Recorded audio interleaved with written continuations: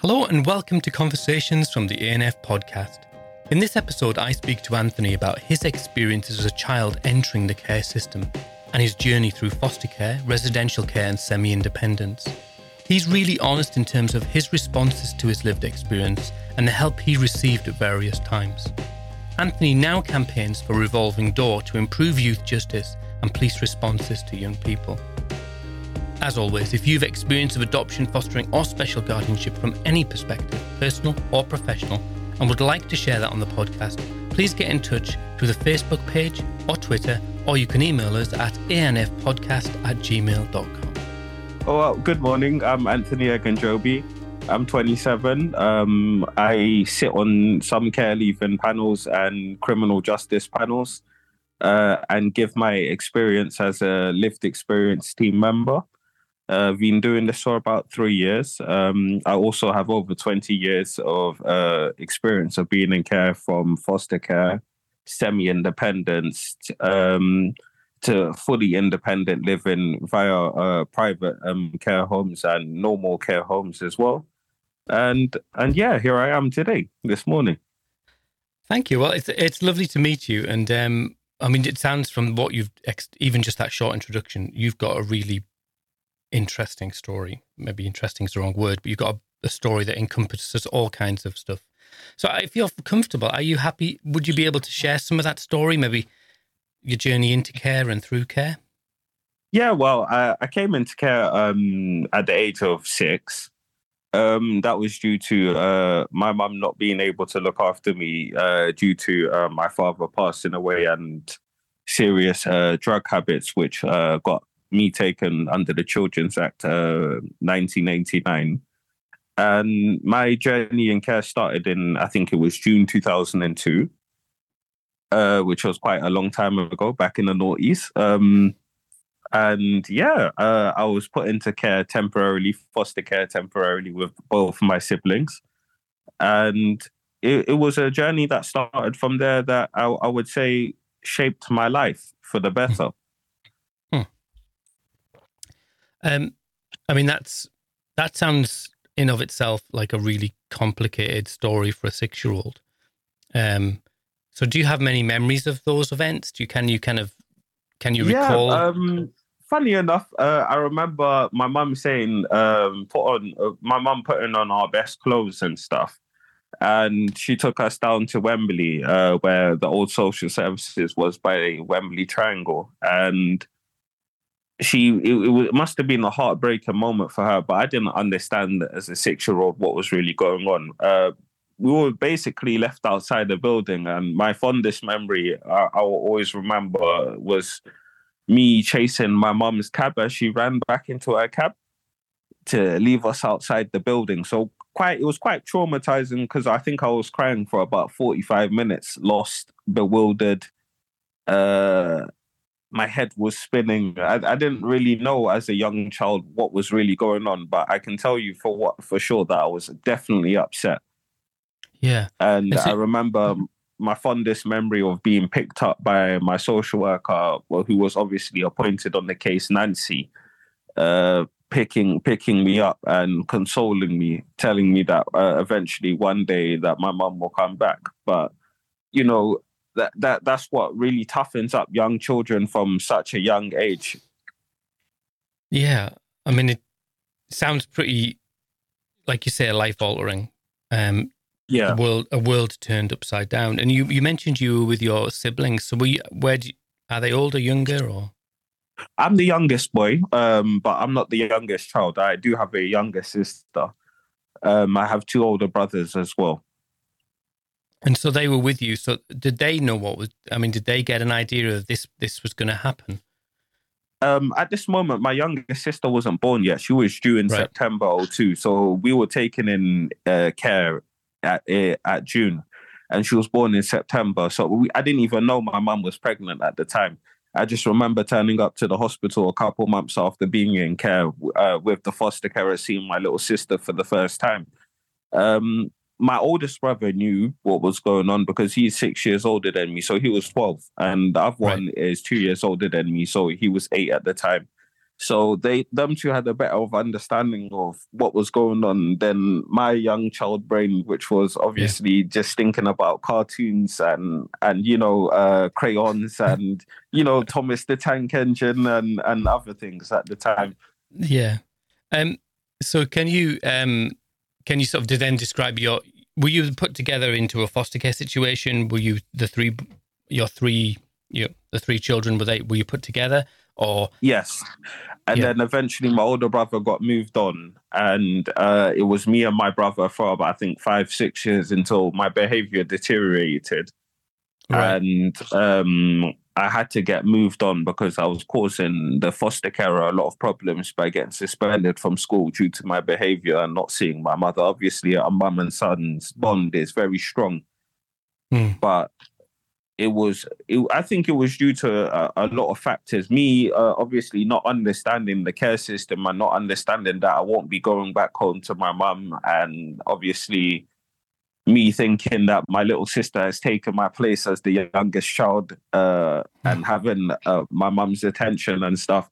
There was a lot of factors behind why I think my behavior deteriorated, and plus I wasn't allowed out with my friends. I wasn't allowed to this is as I was getting older. So I think I was about 13, 12, 13. And that's when I started to come into contact with the police as a young teenager, preteen. Even though I was raised in the church, I didn't really have faith in God and stuff, as obviously my life got turned upside down. Every son would say when they're split up from their family that if they're away from their mum or father, I didn't really have a father figure, because most of the placements that I actually went to were female predominated. So there wasn't really a man in the household to actually guide me through certain things that a son would need, if you get what I'm saying. It was more nurturing than the other side where a father can actually sit down and be stern. Yeah. I mean, it sounds like you've summarized an awful lot of stuff there really quickly. I mean, and it sounds like a really complicated journey for this little 6-year-old boy, who's trying to make sense of his world. And did you, and obviously you said that the social worker said, "Oh, you're going to go back to your mum," but that just didn't happen, did it? Was that was ever a lie? All right. So yeah, I mean, they weren't being optimistic. It was just not going to happen. Yeah, under the conditions that we were taking, and if you saw those conditions, you would have said, Jesus Christ. Yeah. The conditions that we were living in before we were taken, I can give you an early insight of a story. This is when the police knew that they had to take us. We kept coming to school, and we were very raggedy, if you know what I mean. Yeah. Like very malnourished. Like I kept eating other kids' school lunches and stuff. I wasn't concentrating in class. I had rotten teeth. I wasn't in the best of physical conditions for a typical 6-year-old, if you know. Yeah. And the police kept raiding the house for drugs. So yeah, the house kept getting kicked off, and there's a unique moment that I'll never forget when I was behind the door, and the police used the battering ram, and I got caught in between the door and the wall, and I got hit by the door with full force. And that's when they knew, these children are not safe within my mum's custody. Yeah. And she had to give us up.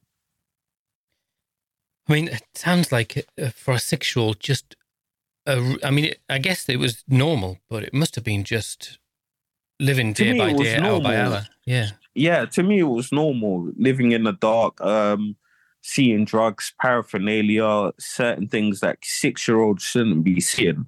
So I was seeing a lot of crack, a lot of heroin, a lot of domestic violence, a lot of serious violence.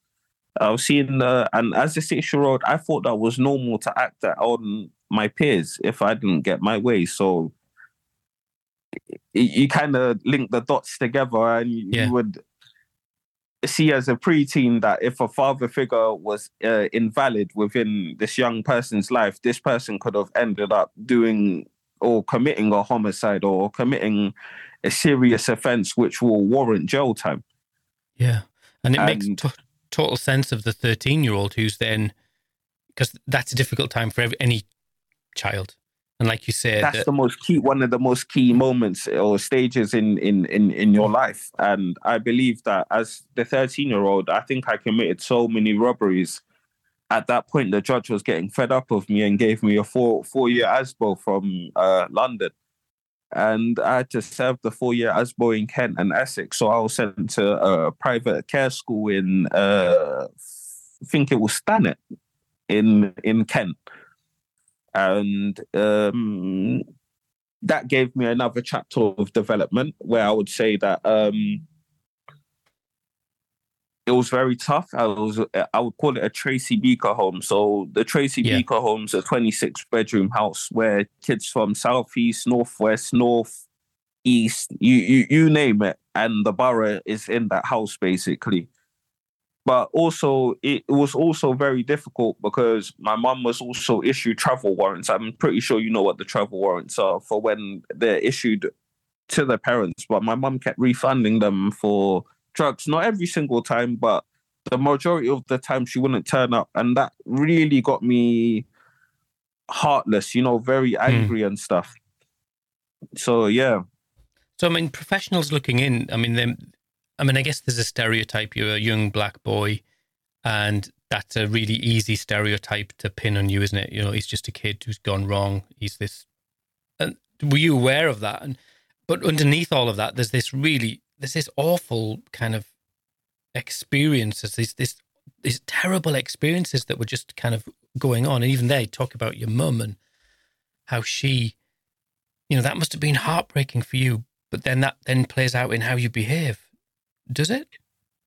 Yeah, it was very heartbreaking. I have to admit, but as a teenager, I wasn't really engaged in how I was feeling. I was just acting out, if you know what I mean. Yeah.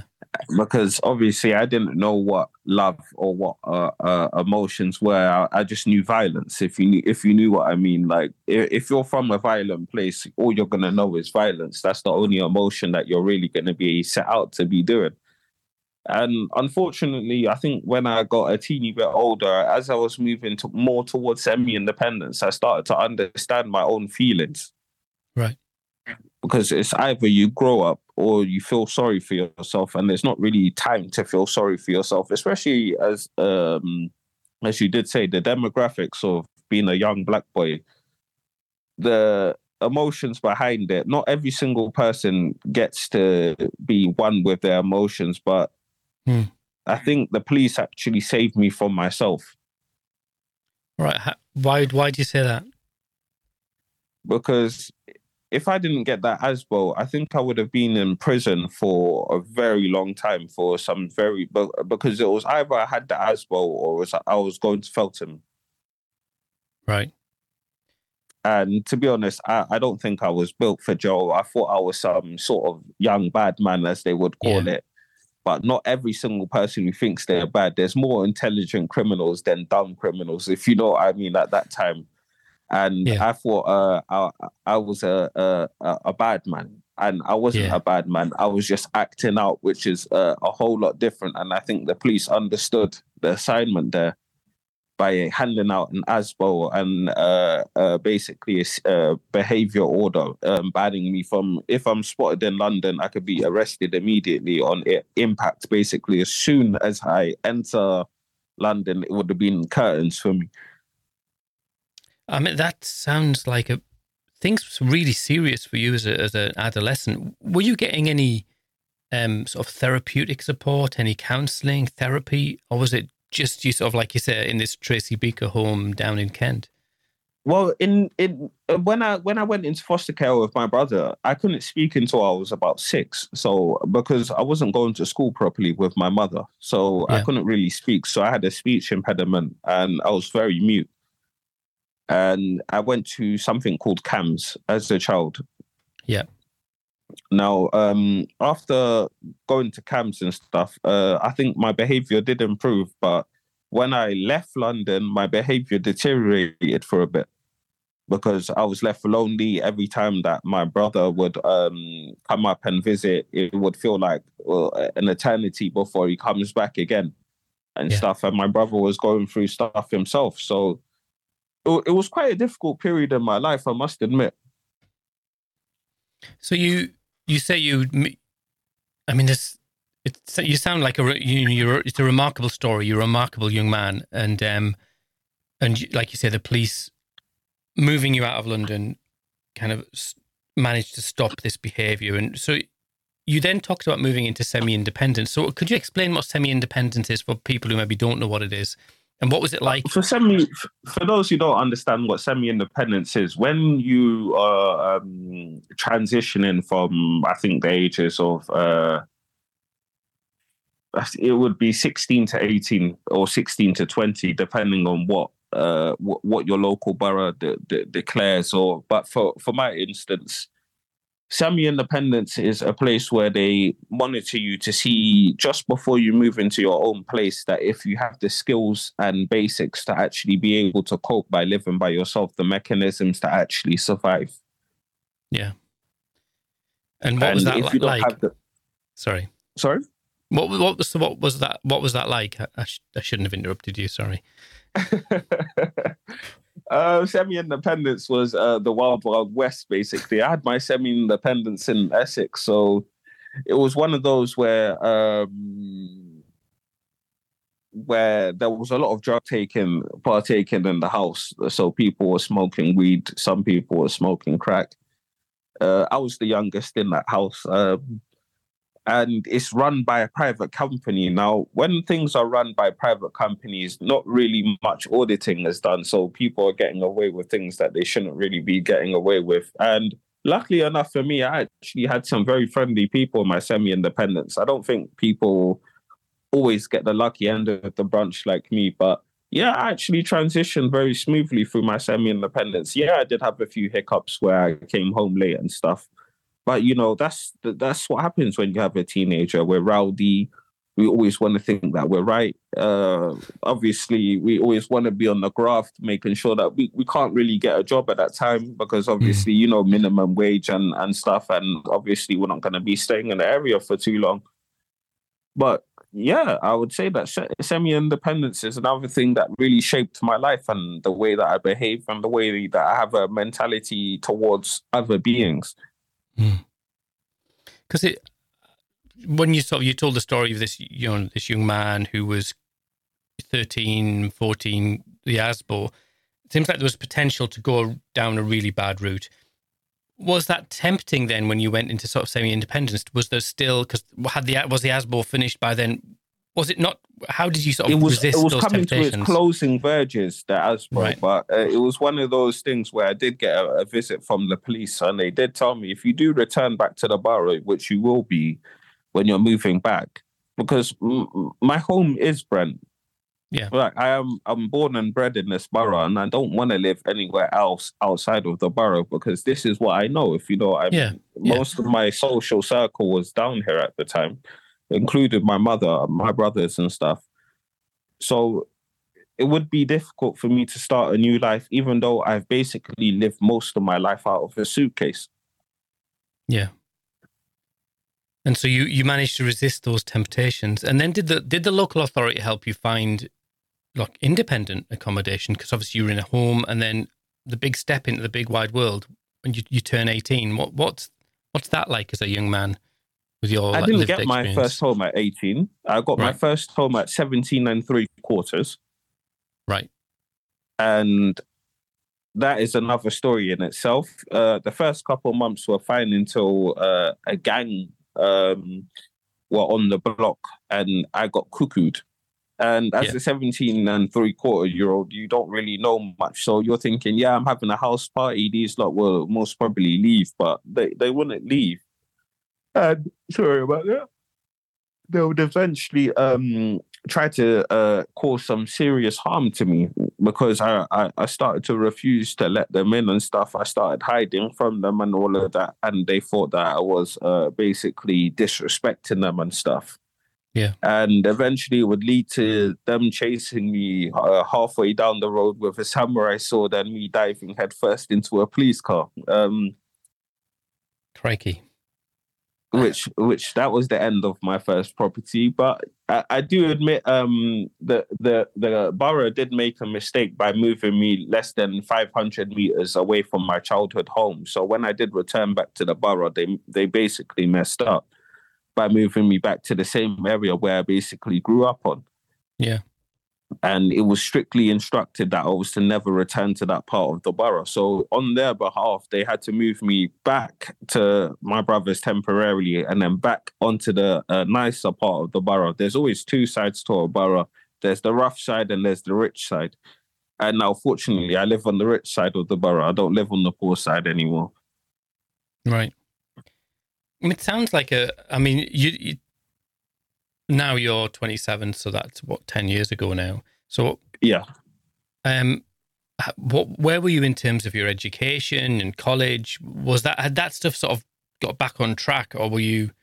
I was in college. I did pass courses. Yeah, I did pass my courses at college. I did. I think it was BTEC Sports Science. I think I've got some of the certificates somewhere around in the flat, but I was in some sort of education. I also did football coaching and stuff. And I think I did maths and English because I didn't leave school with GCSEs. I was a very violent person in secondary school.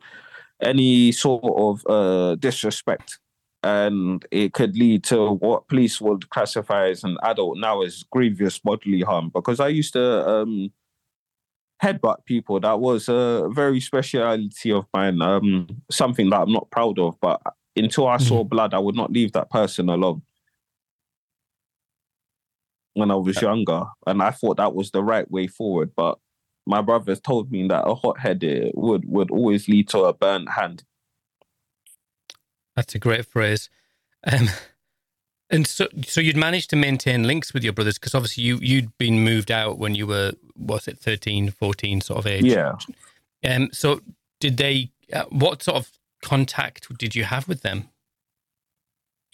It was phone contact because I didn't really, my brothers, the contact that we got was very scheduled. It was rigorously scheduled. So sometimes I would see them, and sometimes it would be because my brother was studying at university as well, I think, at this time. So it would be here and there, if you know what I mean. The oldest one, he would come when he could, but the relationship between me and him is like, we do see each other in person and there's no animosity now, if you know what I mean. Like, I don't blame him. Obviously, he's going through his own things, and me, I'm going through my own things. So, yeah. It sounds like, I think you've probably been quite, you're naturally quite, not cautious. I'm trying to think of the word. You're not trying to big up your misbehavior at all, which is, because clearly, like you say, you're not particularly pleased looking back and reflecting on it. But it sounds like if I was to have talked to the 13 or 14 or 15-year-old you sound like quite a character. Yeah. And a lot going on, in terms of your life and your behavior. But I'm talking to you now. What, you then you've moved into independence. What's made the difference? How do we get from 10 years ago, we've got this young man who sounds like, really quite vulnerable? I would say when I was 19, 20, I had my first child, but I was fighting a grievous bodily harm charge as well. Right. And the thing that made me put an end to all this violence was, I would say, when the judge asked me for my character reference and I was stuck and tagged for over 100 days, I asked myself, is this really worth it? Is this the life that I want to live? Does my daughter want to have to visit her dad in prison and stuff? And when the judge asked me, do I have a child, and he realized that I was in care, he immediately understood the assignment. And he was like, yeah, I don't think you don't have previous as an adult. Your child record does look tainted, but it's not the tainted where it warrants to actually go to prison. It's the tainted where he actually does need mental health help, probation help, and the borough actually need to start looking at their young people and seeing what their young people are actually getting up to, and if there could be a diversion point. And I think my daughter was that actual diversion point, along with my social worker, who did write a brilliant character reference for the courts that day. And I do thank her to this day, which me and my old social worker still maintain our friendship or relationship, as you may say. And I'm very proud of that for not going to prison, because I think if I went to prison, I most probably would have been in a revolving door of crisis, basically. It sounds like a real moment in your life where, you know, there's a before and after sort of thing. The young person you were before that, and then this moment where you've, like you say, people understood the assignment, that they saw you and they just managed to point you in a different direction. So that sounds like it kind of is not what I was expecting, to be honest with you. I wasn't expecting to hear that the police and the judges have done a good job. It's not necessarily what we hear, is it? It's true. But it's true. So the person who got in touch with me and sort of referred and kind of recommended that you tell your story, sort of mentioned that you now campaign in terms of, you know, your experience and trying to bring about change to the system. So can you tell me a bit about that? Why did you how and why did you get involved in campaigning? And what are the messages you're trying to get out there? Why did I get started with the campaigning? I was not invited. I think I was referred to the service, and I started to see that there was a repeating factor of people. There's a very strong link between people who are in care, getting suspended from school, falling into gangs, then going to jail. And I don't think that the care system was actually doing enough. Because if you actually look at, let me give you an example, County Lines, for example, you see it in the news that young person, age 15, has been arrested and then all you hear is modern slavery. If you actually look at the care system is a business. Now, if you see the people that are trying to exploit the care system, these are people that who have been exploited themselves. And the people that are most vulnerable when they're not with their parents are people who come from the care system. And I think that they need a voice to actually be heard. And the police need to actually know that some of these young people don't want to drug deal. They are forced to drug deal, or they're threatened with severe violence. And from a person who comes from a very similar background to that, I believe that my experience and my expertise could actually be a starting point to actually pave a way for these young people to actually see the light. Yeah. Because there was an interesting case recently, wasn't there? I think it was in Wales, where a young person, like a 15-year-old young person, had been found. They were involved in County Lines. The police found them, but then they prosecuted the adults for child abuse, which I thought was just spot on. Because actually, it's a 15-year-old. They're being exploited. Like, yeah. So tell me what you do then. So who do you talk to, and what, you know, who is there any organisations that you're involved with? Yeah, Revolving Doors. If you've heard of them, I think Revolving so, yeah. Doors. Yeah, I do a lot of campaigning for Revolving Doors, and I've been there since lockdown. So I've been there for about 3 years now. And I believe that police are starting to actually understand where these young people are coming from and stuff. And what messages are you? I mean, when you are talking to the police and you're talking to professionals, are they receptive to your, what you've got to say? They're astounded. They're actually very, very humble, and they're actually listening. They're not where they're not like a couple of years ago where they would be like, no, that's not happening. No, that's not happening. They're not in denial. They understand that there's certain things that are happening, but they need to they're having more of an open mind as things are going on throughout the years now. And I would say that they're more open to advice than speaking, if you know what I mean. Instead of talking over the person, they're more ears than actually talking. And they're starting to take note, and they're starting to understand the roots of the problem, where things are actually going wrong, how they can help the young people, and where they can actually offer the right support and services. That sounds fantastic. And have you got plans for the future? Is there more work coming up? Maybe another way? Funny enough, yeah. I'm in Manchester today. So tomorrow I'm most probably going to be with the police commissioner, having a conversation about the same thing that we're actually speaking about, and how change and reform could actually be implemented on young people's lives. Are you optimistic that we're going to see change?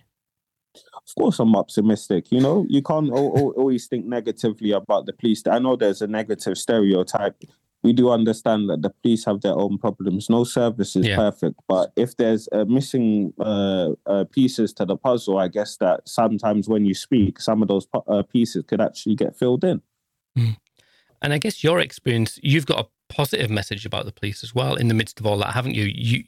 Because I know when I talk to different professionals, if you just come and sort of hit people down all the time, but you've got this message of actually there was professionals who looked and understood and made decisions that had such a positive impact on your life. Yeah.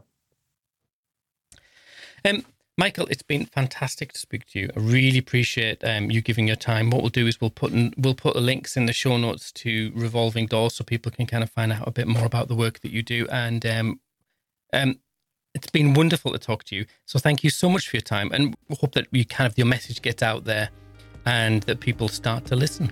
Sure, no problem. Thank you so much for your time as well.